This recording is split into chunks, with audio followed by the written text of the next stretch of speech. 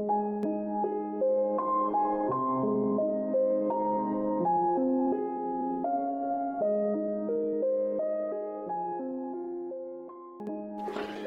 is Vintage Broadcasting. The following is a study through the book of Philippians. My name is Frank Goss. I hope this study proves beneficial to you in the days to come. I thank you very much. What are the death benefits for the Christian? Well, we read in Philippians 1:21 through 26 and get an idea of what Paul describes as the benefits of dying in Christ. For me to live is Christ, and to die is gain. If I'm to go on living in the body, this will mean fruitful labor for me. Yet, what shall I choose? I don't know. I'm torn between the two. I desire to depart and be with Christ, which is better by far, but it's more necessary for you that I remain in the body.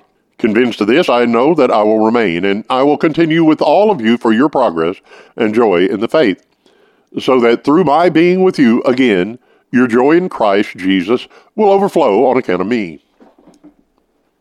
Now, if you're a critical thinker and know how to ask the proper questions and examine what you're reading, you'll need to ask, what is Paul talking about here? He moves from speaking about life and Christ and Christ being his life, where he says, for me to live is Christ. Would that not explain his incessant joy? Well, for most, it would be a tremendous satisfaction to have a solid reason for living. And I've heard it expressed so often by young men and women beginning their life away from home. I don't know what to do with my life. I don't even know why I'm here. Well, Paul had that locked down. In Christ, I live for him. Then, in the same breath, he says, to die is gain. He sees tremendous satisfaction in Christ now on earth while he's breathing. Then, to die, he says, is of greater benefit. He goes on to say that he's actually torn between the two, between life and death. Is there a cognitive dissonance that is being shown? To those who have no clue about God, Christ, or the gospel, it would seem that indeed this is a bit odd. Death is better than life? In whose estimation? Well, Friedrich Nietzsche and the nihilistic ideas he espoused would agree. To him, life was absolutely meaningless. Moral codes were worthless, and in his mind, God was dead. Now, it must be noted that Friedrich Nietzsche suffered from deep, deep depression for years and a bipolar disorder. He died in an insane asylum at the age of 57 years. In his mind, death would be better than life. This represents a mental collapse, however, and an extreme spiritual darkness. We simply exist, and it's futile to try to find out what you are to do with your life. This is Darwinian view of existence. This view does not allow for meaning or purpose. Being left alone without God, with no soul, you're left to survive, like any other animal or organism. It's a fight for survival, and it's survival of the fittest. We evolved from some primordial blob and somehow made it this far. So there's really no moral absolutes, and there's no ultimate set of truths. There's no meaning. It's all absurd. Well, Paul found meaning in Christ, a living individual he had met on the road to Damascus. In his fellowship with Christ, he found meaning and hope, eternal hope. He found meaning in God, and in God there is life. In death, there is no true hope, just an end, a step into the au-delà for the lost man. To the Christian, death is a doorway to life. So Paul's conversation was continuing on a linear line. He wasn't jumping around and speaking of absurdities. Death opened the door to life in a greater sense, to eternal life. And this is why those who know Christ can confront death, which was brought about by sin itself, as a doorway to victory. Paul goes on to say that he was torn between the two, life on earth or departing to be with Christ. Death for us is gain. For Sartre, Camus, Nietzsche, Voltaire, and so many other of the Enlightenment thinkers, death is terrifying. It holds no hope and no benefit. Christians may face what we often refer to as hell on earth. Persecution, in other words. We will be hated and persecuted, ridiculed and mocked for the sake of Christ. Billy Joel, a popular pop singer whose time has come and gone, wrote, according to his atheistic understanding, I would rather laugh with the sinners than die with the saints, for only the good die young. This is the message the world presents.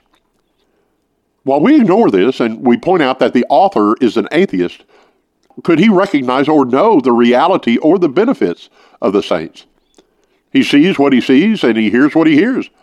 Regardless, what he says is offensive in that his voice is global in its effect and his platform is huge. His message is offensive and condescending to the sincere Christian. This is how those without Christ see life. And these snide remarks and social ostracizations are challenging. This is part of following Christ, though. The Christian life offers no appeal to the lost man, no allure. It's not attractive and promising. Sadly, today, the church is trying earnestly to provide that allure, to be accepted, to present all sorts of shiny objects in order to lure the public and convince them that we actually are not that extreme. We're not radicals or hateful. Getting back to what Paul is teaching here, death looms large as a dreadful enemy for mankind, and man will do all that he can do to avoid discussing it, considering it, or preparing for it. To speak of death is to bring in a weighty, weighty subject. For the Christian, it's gain. Even in our suffering, we have a glimpse of heaven, a taste. But beyond death's door, we enter into unbroken, unfettered fellowship with God and Christ. Then we will know. The unbeliever, the scoffer, and the mocker, all he will know of heaven is what he manages to make here on earth. After that, death is a doorway to eternal condemnation and suffering. Eternity has been placed in the heart of all men, so somewhere in the back of a man's mind, he's packed away and suppressed these thoughts. He knows, and he's afraid. He's hoping against hope that his good will outweigh his bad, that somehow he would have earned acceptance before Almighty God.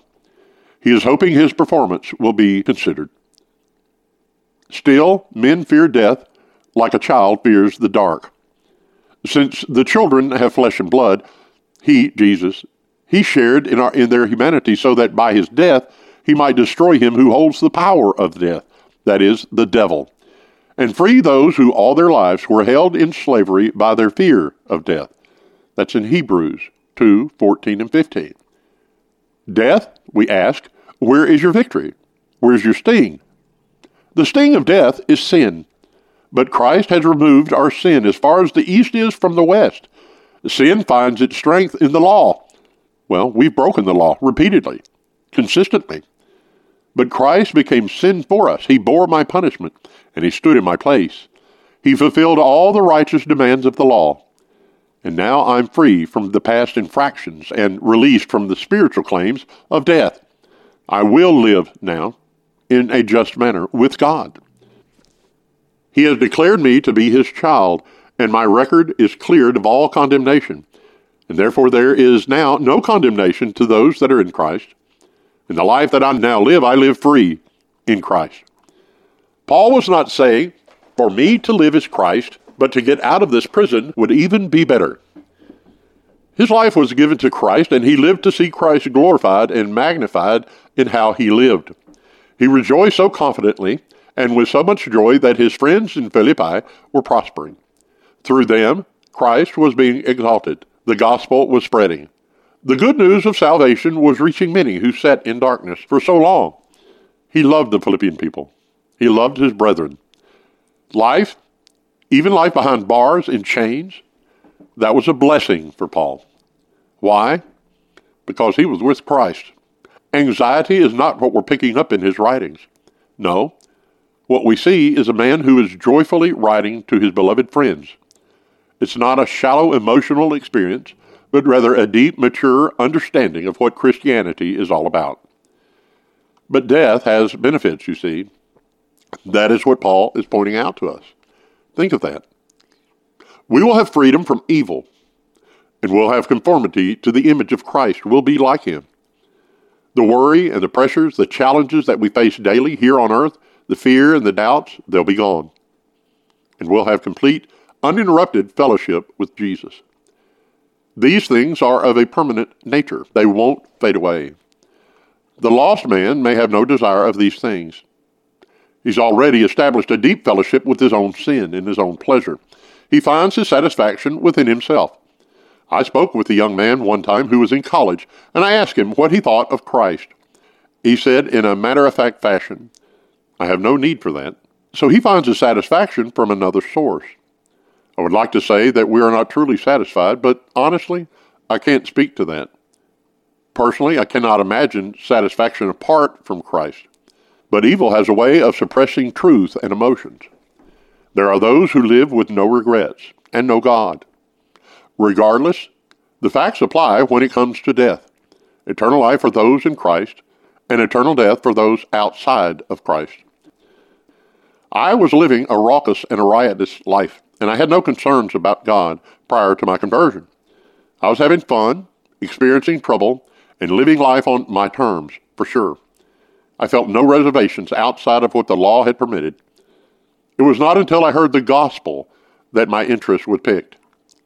In verse 23 here, Paul says that his desire is to depart and to be with Jesus.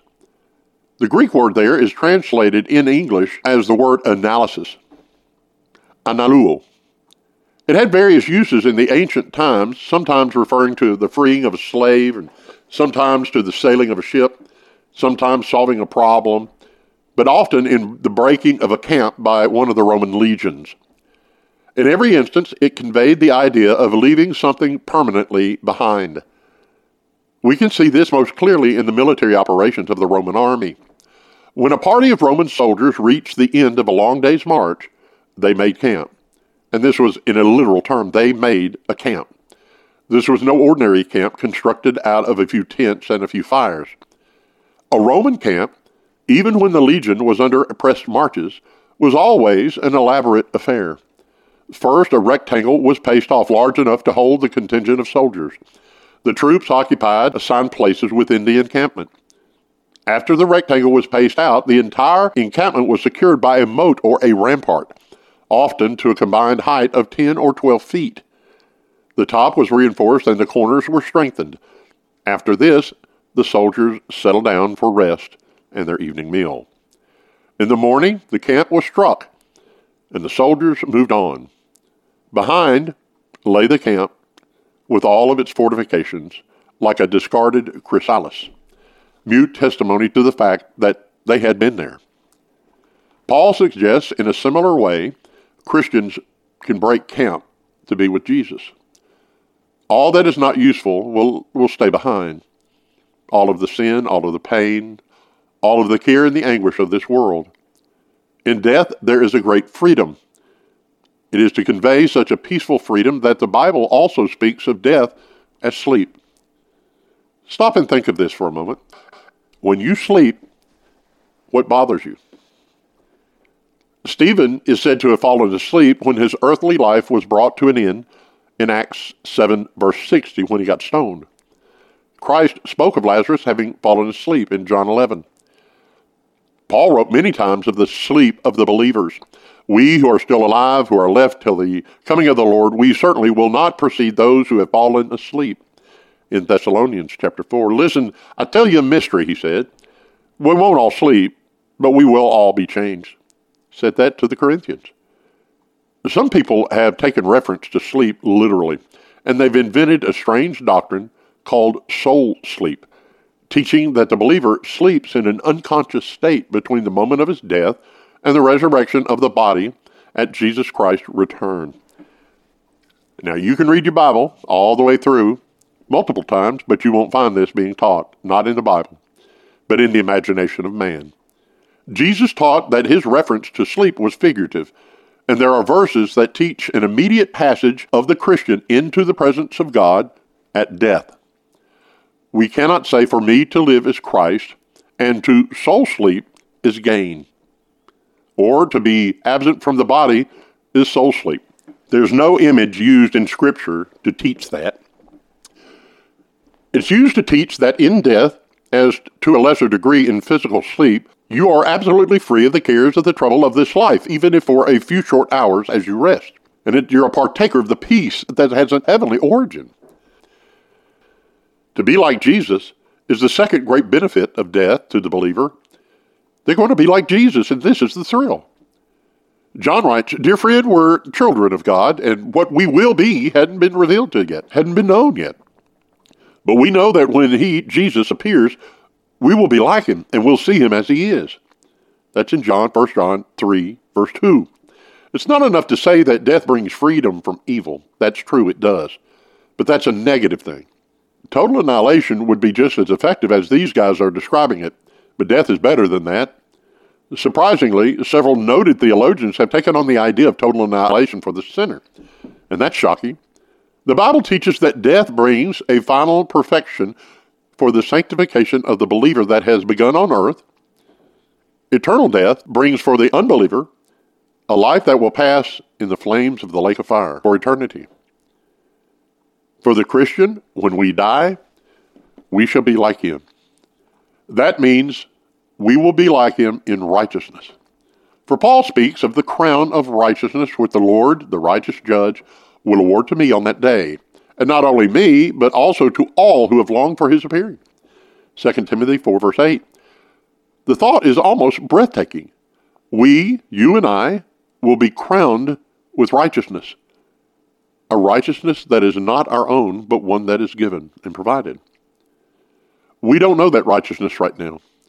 We've only tasted it slightly. But the day is going to come when we shall be what we should be, and the things that are not now, nor could be, then shall be our own. We're going to be like him also in knowledge. Now, right now, we can look as hard as we can, but we only see through a glass dimly. We know in part, and our knowledge, even of spiritual things, is always mixed with error. We think we know perfectly, but we don't. In that day, we shall. We will know God as God knows us, and all that has puzzled us in this life will become clear. In the same way, we have a sense of things right now as we study the general outlines of the Bible, and we seek to understand. But the day is coming when God's light will shine upon all of these pages that we have in our Bible, and we're going to see all of history and all of the reality as God sees them. If Paul had been living in our day, he might have used this image instead of the imperfect mirror in 1 Corinthians 13. But the teaching is the exact same. He says, now we see but a poor reflection as in a mirror, but then we're going to see him face to face. And now I know in part, but then I'm going to know fully, even as I am fully known. We shall also be like Christ in our love. I love my wife. I love my children. I have 5. I have 3 daughters and 2 sons. There's so much love within me for them that at times it's hard to contain, really. But also there are times when I have abused their trust and I've not loved them as I should. But Christ's love was selfless and self-sacrificing. It was continual and without fault, without interruption. It was a love that reached to us when we were rotten sinners, and it saved us for this life now and for eternity. We can sing with great truthfulness, the love of God is greater far than tongue or pen can ever tell. It goes beyond the highest star and it reaches to the lowest hell. Now how wonderful that God's love stooped low enough to reach me, and that his love will carry me beyond the highest star into his very presence. What a picture. What a picture. It's the picture of the New Jerusalem descending out of heaven that astounds us. The city is portrayed as a huge cube surrounded by a wall, and on each of the 4 sides there's 3 gates named after each of the 12 tribes of Israel. The city is filled with precious jewels, and the streets, they're paved with gold. The whole is lit by the radiance of God and the Lamb who dwell within it. Sometimes you think of these things and it's hard to picture this. The picture of a large golden cube descending from heaven, it just doesn't seem right, does it? It almost seems pointless to those who look at it without any understanding. But as you study, you'll come to see that this is the New Jerusalem, and it's a picture of the church, Christ's bride, and she will be in all her God-given perfection. It's far more wonderful, of course. This is exactly what John says. One of the 7 angels came and said to me, "Come, and I'm going to show you the bride, the wife of the Lamb." And he carried me away in the Spirit to a mountain great and high, and he showed me the holy city, Jerusalem, as it came down out of heaven from God. Revelation 21:9 through 10. What a picture. The dimensions of the city are meant to symbolize perfection. Gold, it always symbolizes purity. The jewels, they symbolize the fact that the church is precious. The most glorious truth is that you and I will help to constitute that city in the day of our death. When we are made like Jesus, we're going to be with him. The illustration of the heavenly Jerusalem has already anticipated the third benefit that comes to the believer. We're going to be in heaven with Jesus. If that doesn't thrill you, then something's amiss. Now we know him, and we know that he's with us in this life. And we can trust in the fact that he'll be perfectly close to us in death. For we're told that God is our refuge and strength and an ever-present help in a time of trouble. And he goes on to say, precious in the sight of the Lord is the death of his saints. But the day is coming when we shall be with him as never before, as the bride is with her husband on the evening of their marriage. In that day there will be no tears, no unfulfilled longings or disappointments, and no separation, no doubts. Death is always a separation, even for the Christian. The sad thing about death is that my family will be left here, and there will be a separation made. For the unbeliever, however, death is the separation of the soul and the spirit from God. For the Christian, death is the separation of the soul and the spirit from the body. But there is one respect in which death is no separation at all for those who trust in Christ. There is no separation from Jesus. He goes with us through the door. Even for Paul, the dilemma he stood in wasn't a dilemma between Christ and not Christ. It was a dilemma between Christ and Christ, Christ and Christ, Christ by faith and Christ by sight. It was a dilemma of him leaving the Philippians and those that he loved here on this earth, those he wanted to help and to care for, those whom he loved. But it was resolved ultimately only by a perfect union with Christ. You and I can look forward to that union, but we must live for others now. It is true that death holds certain benefits for all believers, the freedom from evil, the likeness to Christ, and our union with him, but it was never intended to make a Christian flee from the duties of this life, as some have. The monasteries that are created in the hills of Switzerland and in the dryness of the desert, they separate themselves from the world, but Christ does not say that. We're told that we're in the world, but we're not of it. Have you ever noticed that practical considerations always follow the mention of this subject in Scripture? John argues that everyone who has this hope within him purifies himself, just as he, Christ, is pure. The great chapter on the resurrection, which is found in 1 Corinthians 15, closes with these words, "Therefore, my dear brothers, stand firm. Let nothing move you. Always give yourselves fully to the work of the Lord, because you know that your labor in the Lord is not in vain." 1 Corinthians 15, verse 58. It's the same in the opening chapter of the Philippians. No sooner has Paul said that death is gain than he turns back once more to those who are still in his charge. In a few words, he acknowledges that if in God's wisdom he remains in this life, then that means more work, more help for others.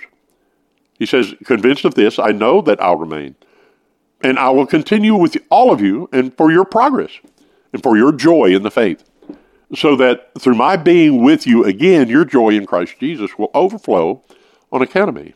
I'll be able to help you and to show you and to teach you." So it must be with us. We must lift our heads to contemplate the joys of heaven. But if we see them rightly, we'll turn back once more to those for whom our life in Christ and our witness to him are needful. God loved others, and so should we.